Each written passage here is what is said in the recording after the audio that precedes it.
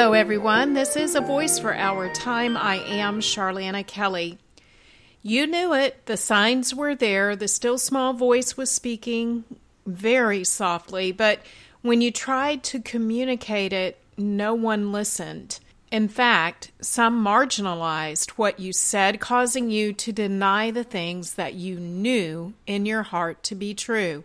How many people will feel this way when that something happens? Will we be ready or still talking about it? Will we have let the Holy Spirit do the work necessary in our hearts to prepare us? Will we have done what the Lord was telling us to do? I am determined. I tell you, I am determined to be ready in every way and in every situation. I keep hearing the following scriptures over and over again in my heart. Surely you shall call a nation you do not know, and the nations who do not know you shall run to you because of the Lord your God and the Holy One of Israel, for he has glorified you. Seek the Lord while he may be found. Call upon him while he is near. Let the wicked forsake his way, and the unrighteous man his thoughts. Let him return to the Lord, and he will have mercy on him, and to our God, for he will abundantly pardon. That's Isaiah 55, 5 through 7. Listen to this. Psalm 19, 9 through 11 says, "The judgments of the Lord are true and righteous altogether. More to be desired are they than gold, yea, than fine gold, sweeter also than honey and the honeycomb. Moreover, by them your servant is warned, and in keeping them there is great reward." God has given us specific details. I know he has given details to others because he has given details to me. Yeah, he's not a respecter of persons. Who am I? I'm a common person, a whosoever, just an everyday Jill. But this commoner knows what God has told her, and he has been speaking to me for years about the coming storm. He gave me details about where we were supposed to be, what we would be doing, and how we were going to get ready.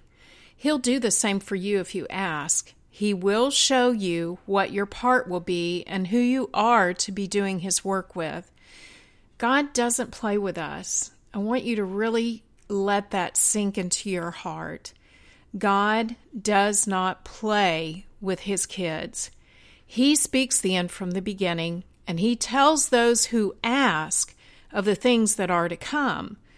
The key there is that we ask, "Call upon me, and I will answer you and show you great and mighty things that you do not know." That comes out of the book of Jeremiah. Getting back to what I was talking about, does everyone know that something is about to happen? No. Why? Not because God didn't do his part. We simply choose to see, we choose to hear, we choose to seek after the truth, we choose our path. We choose to follow men, we choose to mix the world with the word, and we choose to make excuses. So when the question is asked, did you know? Can you really say no? Well, with honesty, you probably can't, but just being real here, I want you to consider the thought, because I could also be further along in my preparation than I am.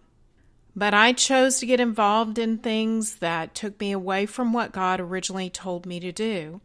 We all fall short. That's my point here. We all fall short, but time waits for no one, not me and not you. Now, after years of urging from the Lord to get ready, I keep hearing, "Call upon me while I am near." I also hear this in more recent years, "You have been warned." I pray my Christian brothers and sisters are responding in their hearts to the words of the Lord. I pray that they are not just talking but praying and doing. I also pray that my brothers and sisters in Christ will be ready. Don't let someone tell you that your heart is wrong. When the Holy Spirit prompts you, do whatever He shows you to do. Do it quickly. Be ready, because something is about to happen. And I believe this, that God is going to pour His goodness out on the entire earth, and that goodness will be as glorious to some as it is terrifying to others. Make sure that you're looking for Him and watching at all times. You can start right here. Listen to this. Be faithful. Be consistent. Ask God to strengthen you by His grace to endure. Jesus said, remember, those who endure to the end will be saved. Be disciplined like a world-class athlete. That's something I've been doing more so in the last 5 years of my life than the previous 20. We should also read and study the Scriptures. We should pray. Pray a lot. Pray in the Spirit. Keep your heart and your eyes and your ears attuned to the voice of the Lord. Be reflective and definitely be hopeful. We win. Paul told the Thessalonians, he said this, be thankful, for it's the will of God for your life. So be thankful at all times and be ready. Always be ready to give a word in season to the weary. Sometimes it's just a smile, just a warm embrace. Look to Jesus, the author and finisher of your faith. Walk in love. Be the light of Jesus Christ and be narrow in your pursuit of God. Never, ever, ever, ever compromise the truth. If it isn't in the Word, don't say it or do it. And by all means, go back. Seek the old paths and pursue them and walk therein. You know, oftentimes as Christians, we run ahead of God. I've done that so many times in my life. We get ahead of Him and then we have to back up. If we would just stay narrow, if we would just stay right in the simplicity of today, and if we would really consider our first love every day, that first time that we heard about Jesus, the love that flooded our soul when we learned that He died for us, that we could live, all of those things, stay right there with Him, and you will be more ready than you can ever imagine. Take joy. Choose joy every day, regardless of your circumstance. Choose joy. You are the light of the world. You have the answer, Jesus Christ, and the world desperately needs Him, and so they desperately need you. Thank you for listening today. I do count it a joy myself and an honor to share my heart with you every single week. I'm excited to announce that all of my ministry resources, Bible studies, discipleship programs, and this podcast are now archived at charlanakelly.org.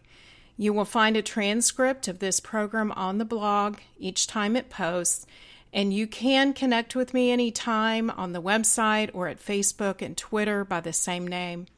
Also, if you want a little daily dose of inspiration in your inbox each morning, you want to subscribe to Daybreak. I send those out Monday through Friday of each week, and I love, love, love just to hear back from you when you receive them about how they may have blessed you in your life. You can always email me at charlana@charlanakelly.org, and I'd love to hear from you and to pray for whatever special needs you may have.